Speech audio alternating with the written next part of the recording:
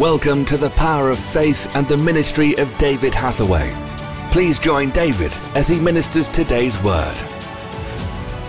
And so what I'm trying to encourage you is this, that we may suffer affliction. We may suffer persecution, some of us may suffer death, but that is nothing compared to the glory that will be ours, because we have a coming kingdom. And you know, if you look at the same chapter, and if you look at verse 11, when Moses said to God, "Who am I that I should go to Pharaoh and that I should bring forth the children of Israel out of Egypt?" And in verse 12, God says, "Certainly I will be with you, and this will be a token." And the thing is this, God has given us so many signs and evidences. And part of the miraculous in the church is the evidence of the kingdom. When I pray for the sick and God heals them, yes, it's what Jesus commanded me to do. He said, preach the gospel, heal the sick. But it's more than that.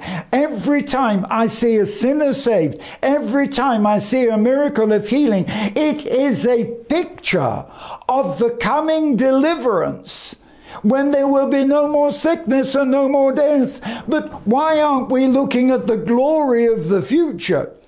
Why do we get so confused with the suffering down here when Jesus is saying that in that kingdom, no more death, no more pain, no more tears, no more suffering? And every time I see a sinner saved from sin, I see a picture of the kingdom. Every time I see somebody healed and delivered, then I see that this is a picture of what God will finally accomplish in the kingdom.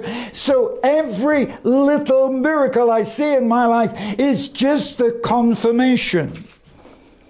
And what did God say to Moses? I will be with you. And you know, God has promised he'll never leave us or forsake us.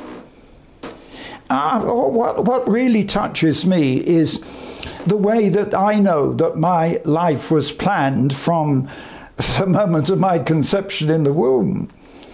Because now at my age I can do this. I look back and I say, well, you know, God must have made this decision for me. God must have done this. When I look at the decision to go to Jerusalem in 1961, that was the hand of God. Certainly God was with me.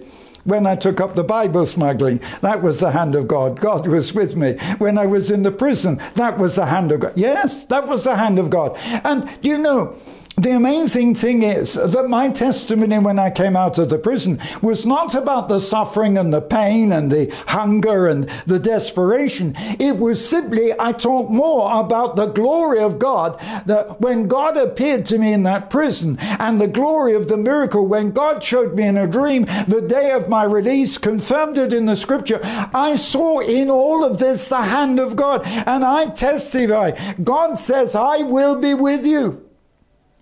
So through all the suffering, through all the pain, God is with Israel.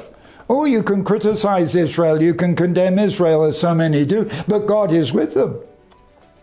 And the very fact that they remain in that land and that nobody's been able to turn them out at the moment is a miracle.